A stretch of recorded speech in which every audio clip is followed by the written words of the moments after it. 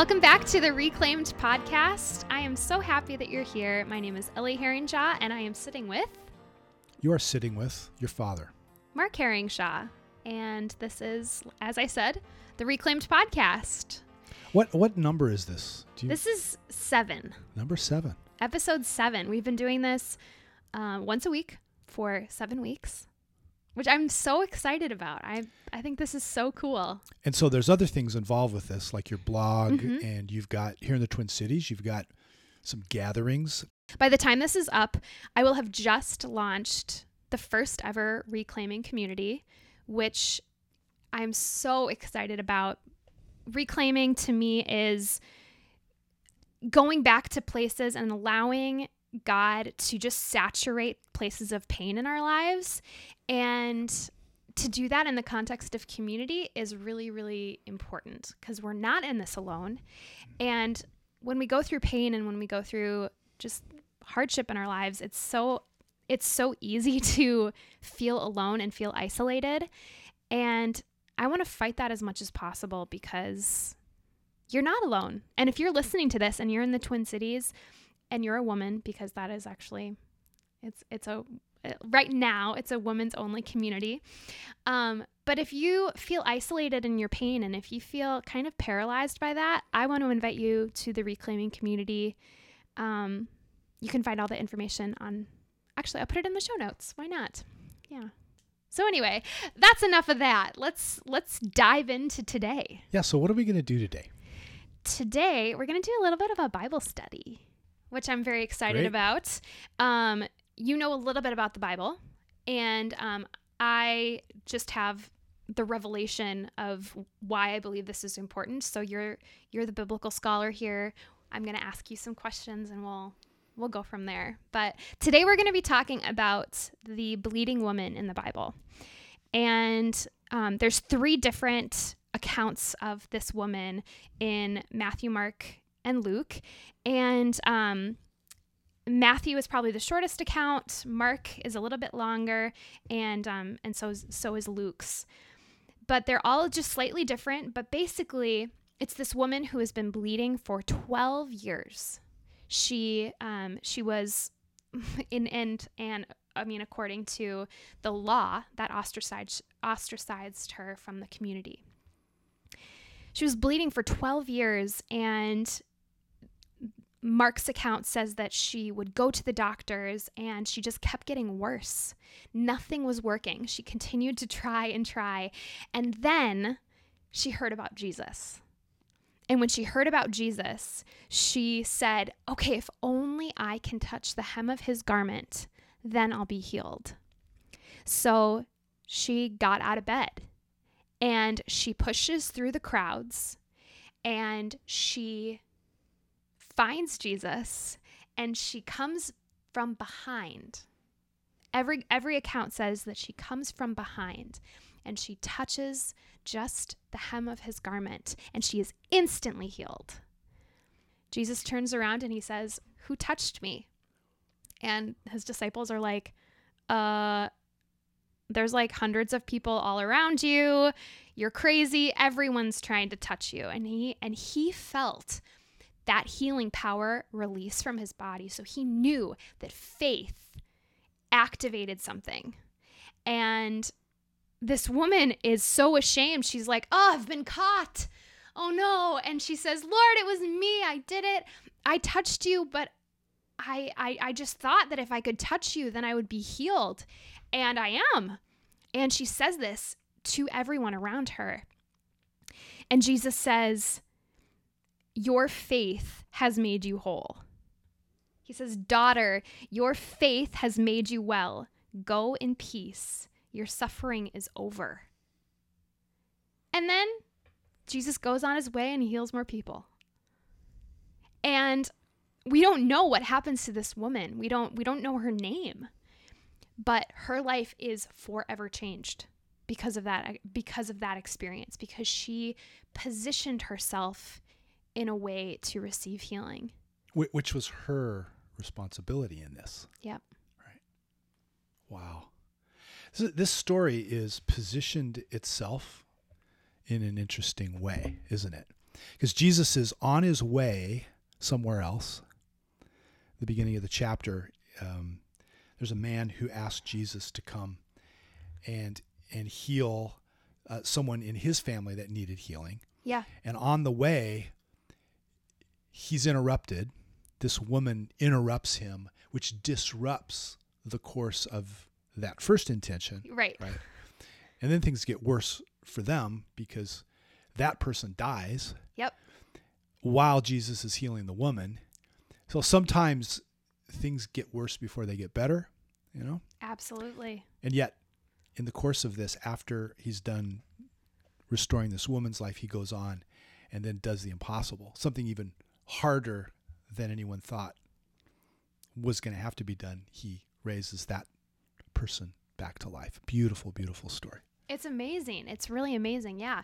So this woman interrupted Jesus's own plan. Yeah. Really. He wasn't planning on stopping and or even seeing her to touch her or anything. It was this woman's act of faith that initiated the healing. Yeah. I don't know that in our culture we even understand how desperate she was. Right. In order for her to do this. First of all, she's a woman, and that put her in a place where she socially would never have reached out to impose upon a man. Secondly, she's sick, and this sickness had put on her this condition of being unclean. It's the way that the Jewish culture understood that someone was not normal. They were called unclean in that sense, and they were separated and ostracized out of the community, and there was a lot of reasons for that. But she, by touching Jesus, is imposing her uncleanness on him. She's making Jesus unclean.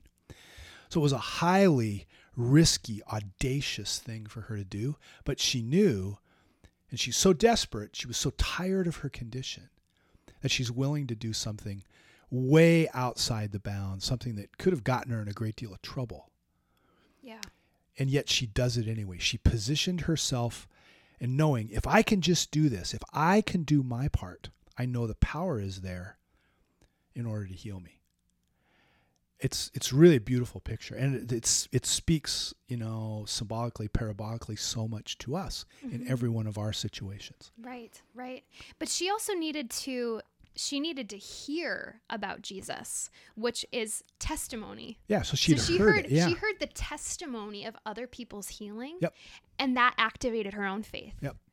Too. So there's something super powerful about just sharing your testimony. This is what God did to me. This is how I've been freed from whatever. And that's part of why I'm doing this podcast too, to activate faith. And that's important because not only did she hear it, but she chose to think, if it happened for them, it happened for me too. It will happen for me too. And then she put herself in a place to say, if I can just do this, I know it could happen for me too. But she had to go do it. Yeah. Like you mentioned, if she's bedridden or whatever her circumstance, she had to get up out of that, go into the crowd. Yeah. Even subject people in the crowd to her uncleanness. Yep. I mean, the fact that she got out of bed. Yep. That's huge. She was fighting even her own shame. So can you talk a little bit about how this kind of illness was not just, you had mentioned it, it's not just a physical pain, but this was about a community too. Certain conditions, the actual Jewish law had stated that certain conditions which were considered abnormal were called unclean, and they were noted as, this is abnormal. This is not the normal human condition. And so those people were separated out of the community. This was obviously an abnormality in her menstrual cycle that just never stopped. And so that typical cycle of being unclean for a short period of time is now continuous part of her life. And that meant she couldn't go into synagogue. It meant that she couldn't have probably normal meals with friends and family, because to be in her presence was to be in the presence of that which was called or seen or judged as abnormal and defiling. And it went that far. So there's other examples of individuals like this, like the leper who comes to Jesus. Yeah. That's recorded in Mark chapter 1. The leper, he was also in a place of being unclean, in a place of being ostracized from the community. He's desperate. He breaks out of his leper colony. He charges up to Jesus, gets in Jesus' personal space, right? Yeah.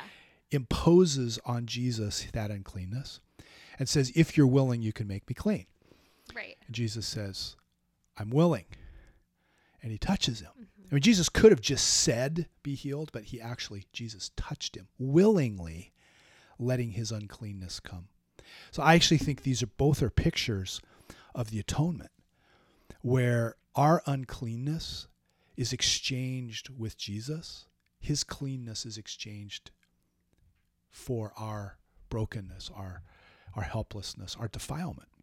Yeah. And this woman is actually doing that. She's saying, I'm going to impose my brokenness, and I'm going to take from Jesus his wholeness. She sees that she can trust him that much. It's just actually an incredible statement of faith. Right, and that's before the cross. Yeah. Yeah. These are like foreshadowing pictures of what happens on the cross. Absolutely beautiful. And it's actually the desperate that you see throughout the New Testament who get Jesus. They understand him, they get access to him, and they receive from Jesus. He tells two parables in the book of Luke about prayer, about the guest who comes to someone's house and there's no food, so the neighbor goes to his next door neighbor and wakes them up and says, I need food to feed the person who's come. And the person says, oh, come back tomorrow. And he says, no, I need you to get up and help me. And the message of that is, it's the importunity or the audaciousness to ask and keep on asking that gets the answer. Right. And then just a couple chapters later, the woman who goes to an unjust judge and she asks for justice, and the unjust judge who's waiting for a bribe doesn't give it to her, but she keeps asking, she keeps bugging him. And finally he says, okay, she's going to drive me crazy. So she gets her justice. And Jesus says, that's like God, not that God's unjust, but that if that audacity will turn the heart of an unjust judge, audacity or faith or importunity, this boldness, turns the heart of God. Yeah. And so you see this. It's the Syrophoenician woman whose daughter's sick and asks Jesus to heal. And she's a Gentile, and Jesus at first says, no, healing is for the Jewish family, the family of Abraham. And she says, well, even the dogs need crumbs, right? And she stays with it. She keeps pressing in. It's the desperate who get to Jesus. Right. That's such a story all the way through. And this woman is probably the premium example of that level of desperation.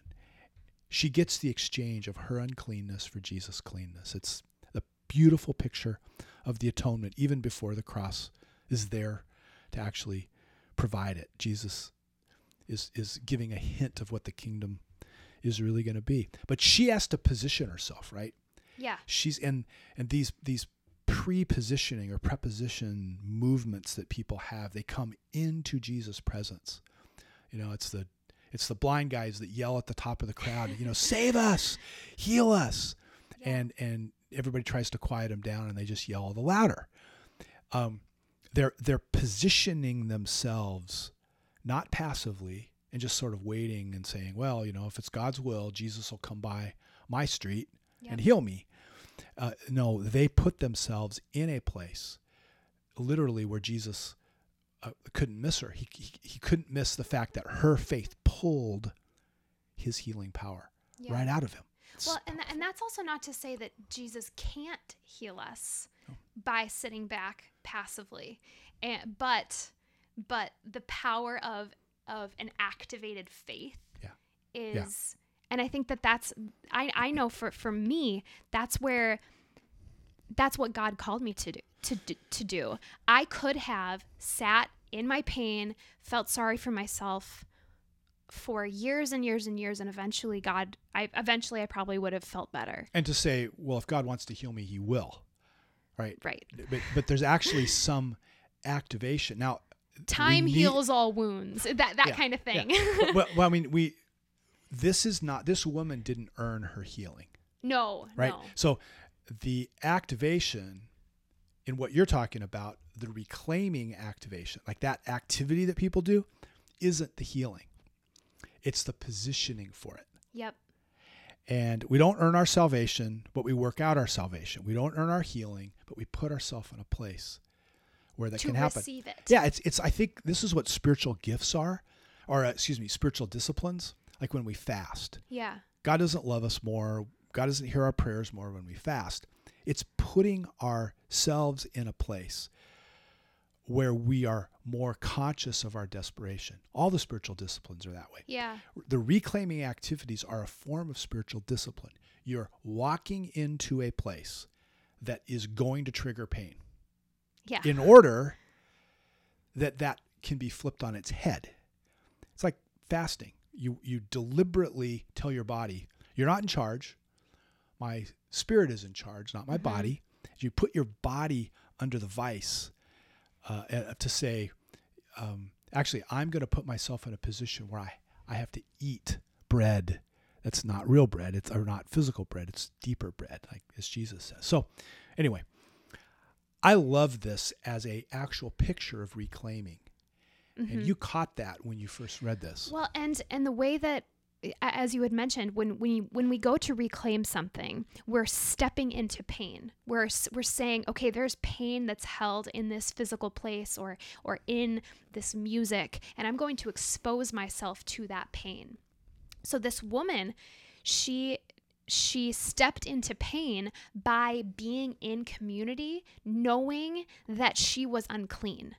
So this goes back to this theme of this was not just a physical thing, but it was shame. There was so much shame around that for her. And she stepped into that shame. She stepped into that pain to then receive the healing in that context of other people. Well, and she actually goes into the crowd, which is, that's the whole point about being unclean, is she had been separated from the crowds. But to get to Jesus, because he happened to always have this crowd of people around him, she pressed through the very rejection, like the circle of rejection to get to Jesus. That must have been embarrassing. It must have been, can you imagine all the thoughts going through her at that time? Is this going to work? What do I do if nothing happens? I mean, I'm sure she felt doubt and she had fear. I mean, she obviously had fear because she sees that. Yes, absolutely. But the fact that she came out from behind him, just to she was like kind of sneaky about it. Like, oh, I'm just gonna touch him right here, and no one will ever know. But it's that mustard seed sized faith that she had that then activated this healing. But then Jesus calls her out. Yes. And you know what? I think she was wanting the healing without the encounter. Oh, I totally It's like, agree. I don't really, but Jesus. Otherwise she wouldn't have reached out from behind. Exactly. But Jesus, he's very, very, I think he's thrilled that she had the audacity to pull pull healing with her faith. But he will never give the gift without the encounter. Yeah. It's not magic. No. So what he's really about is looking her in the eye and affirming that what happened has happened, that it was her faith that did it. And by doing that, by addressing her and treating her now as a welcomed member in community, he's doing this with a crowd around, which is welcoming her back in the community. The rabbi has spoken to her. Yep. And if the rabbi has spoken to her and addressed her and declared that she's a person of faith, that right there then is opening the door for her to be accepted, not just healed. Yeah. Which is the healing, as much healing was happening here in her social context as in her body. Right? And he is doing that. And he doesn't just allow her to make it about the physical thing. Well, the deeper issue is Yeah. the fact that she was Yep. ostracized from Yep. the community. And by addressing her, looking her in the eye, it's a crack up to me that, the disciples, as you noted, like, what are you talking about? Like, he's like, no, somebody touched me on purpose. right. There was- I love how like the disciples are probably like, oh, Jesus, come on. Yeah. Like, don't be dumb. Yeah. That's And then that's Jesus exactly is what's like, here. you guys are being dumb. Right. Yeah. But then he knows that there's a person behind this. Yeah. And And there's a story behind There's a it. story behind it. He actually, I would imagine he even knows who it is. Yeah. But it's like, who did this? He wants her to come forward and have the personal encounter. Yeah. It's ultimately about her and Jesus, Yeah. not about her and her sickness. And And not even about her and the community. no, But those the are community is yeah, involved. yeah, exactly. And I think what's beautiful about the different accounts and reclaiming events you've gone through personally, and then those that others have gone through that are part of this growing community that you're mustering here. It really is. It's stimulated and sparked by the need to address pain, recognize it, step into it. But it actually becomes this opportunity to first encounter God there in the midst of it, there on the street, in the crowd. Yeah. Is where Jesus meets this woman, and it's where putting ourselves in a place of going right back to the spark of the pain, right? That's the place where Jesus is it's where he's most likely to be most intimate with us, which is what's happening here, right? Yeah. Then the healing physically and the healing socially follow. But that's the parallel to the activity of reclaiming, which it's like a discipline, is really beautiful and almost uncanny in this story. Talk a little bit about reclaiming. A lot of your listeners are familiar. If this is your seventh, maybe many of them have listened to more than one, but maybe somebody doesn't know anything about what we're talking about. Yeah. What actually is it? Why did you step into this? And what's been the result? Yeah. So reclaiming is a journey that I've been on. In 2016, the end of 2016, I discovered my ex-husband's long-term affair. And when I discovered my relationship was broken, when he left, when the divorce was beginning, I identified and would find all these things in my life that became broken because of my broken relationship. And those things became untouchable for me. I stopped going to restaurants that I liked. I would drive totally, impractical ways to go places because to avoid seeing something or being triggered. And the Lord revealed to me that sometimes when I would be actively avoiding those places, I was living in fear, and I was allowing my pain to dictate how I behaved and dictate my life. And so I felt called to step back into those places and allow God to make new memories with me. So I would always do that in the context of having friends come with me or family to have support. But it was a very painful process, and I made a spreadsheet of all those places that I knew that I needed to go back to, and I would kind of tick them off one by one when I felt ready to do it. And so that's what reclaiming is, and the way that the concept has resonated with people is quite beautiful, and so I feel very humbled that other people want to go on this journey too, that feel called and even empowered to not remain paralyzed in their pain. So this story, this woman is reclaiming her life. She's reclaiming community because it's happening in and she's reclaiming her body in a really cool way. So when I read this story, and it really resonated with me of I had already been, I mean, I knew this story already. I'm grateful that I grew up in a Christian family and I know the Bible. But I read this sometime last year when I was already well on my way in my reclaiming journey. And I thought, wow, that's what I'm doing.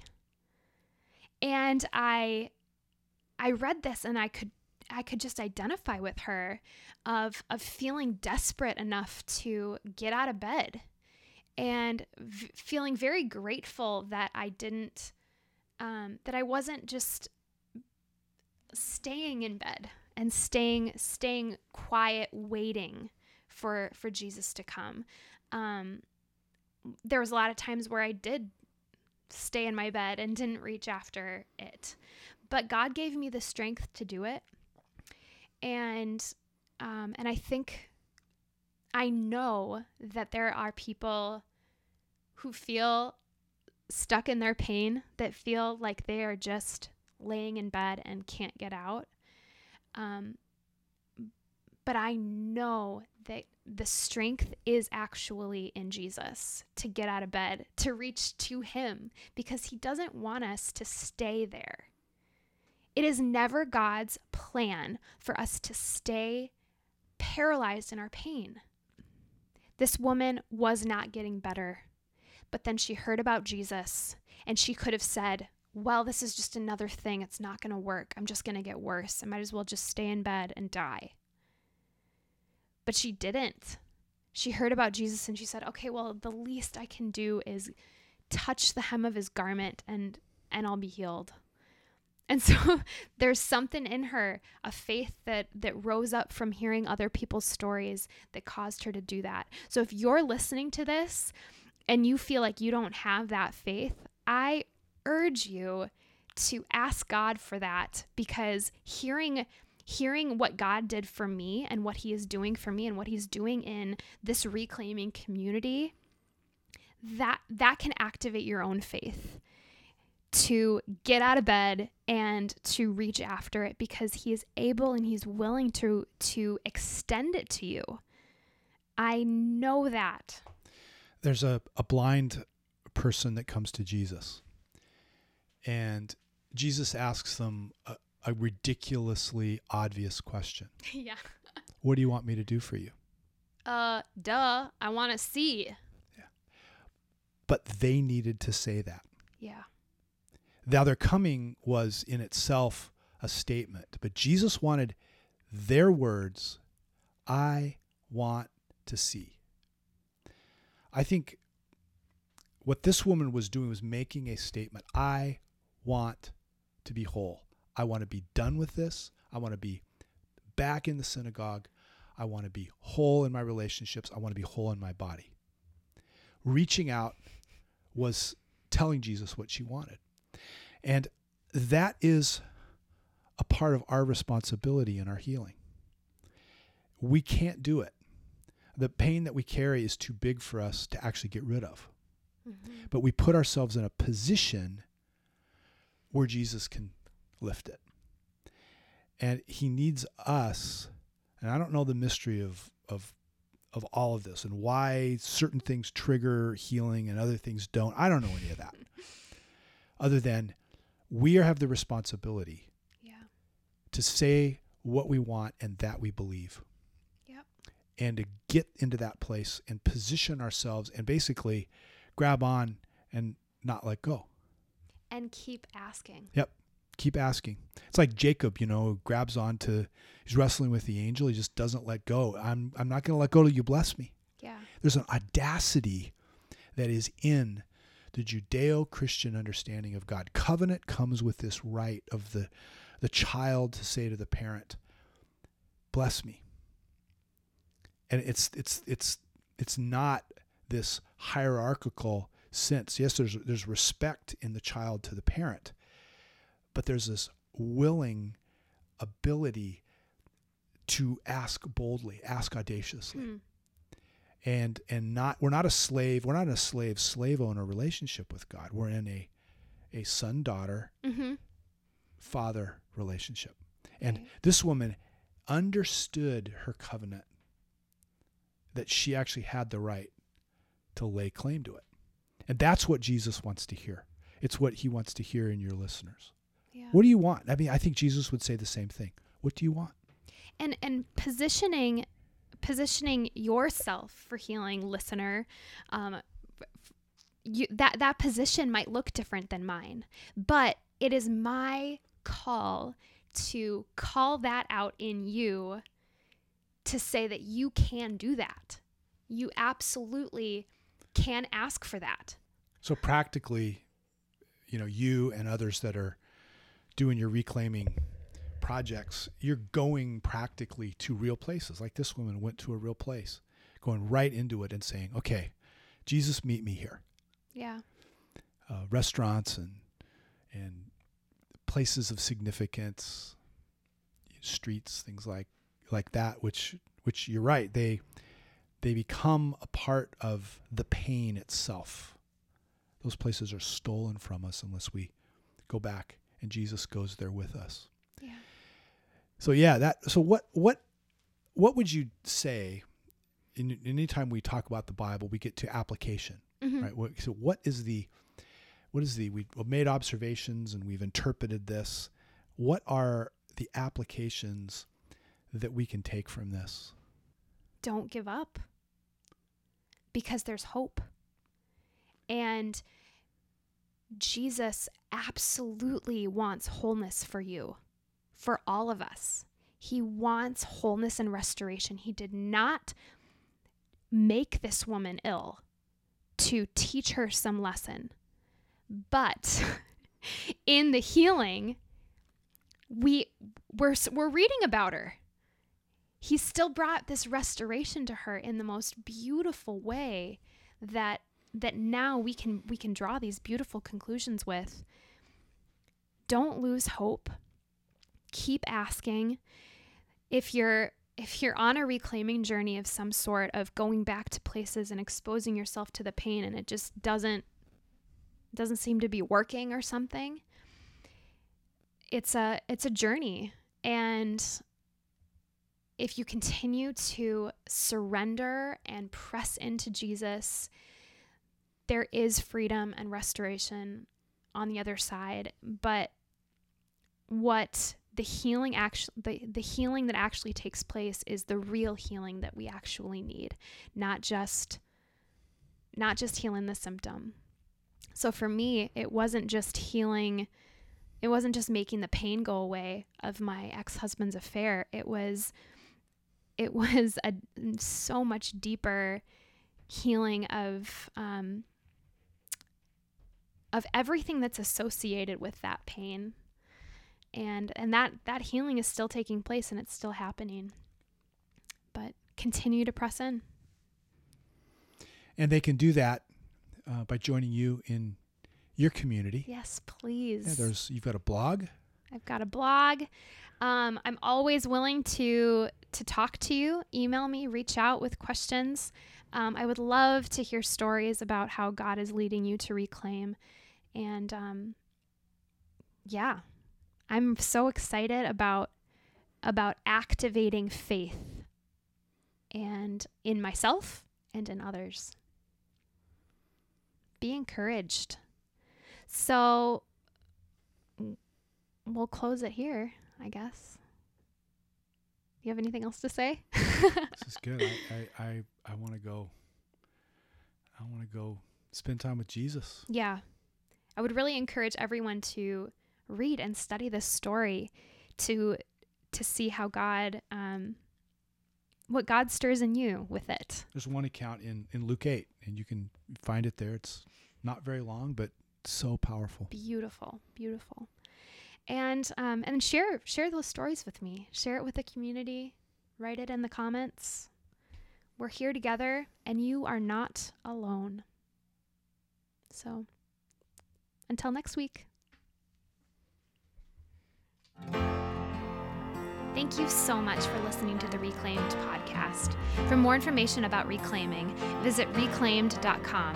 That's RCLAIMED.com.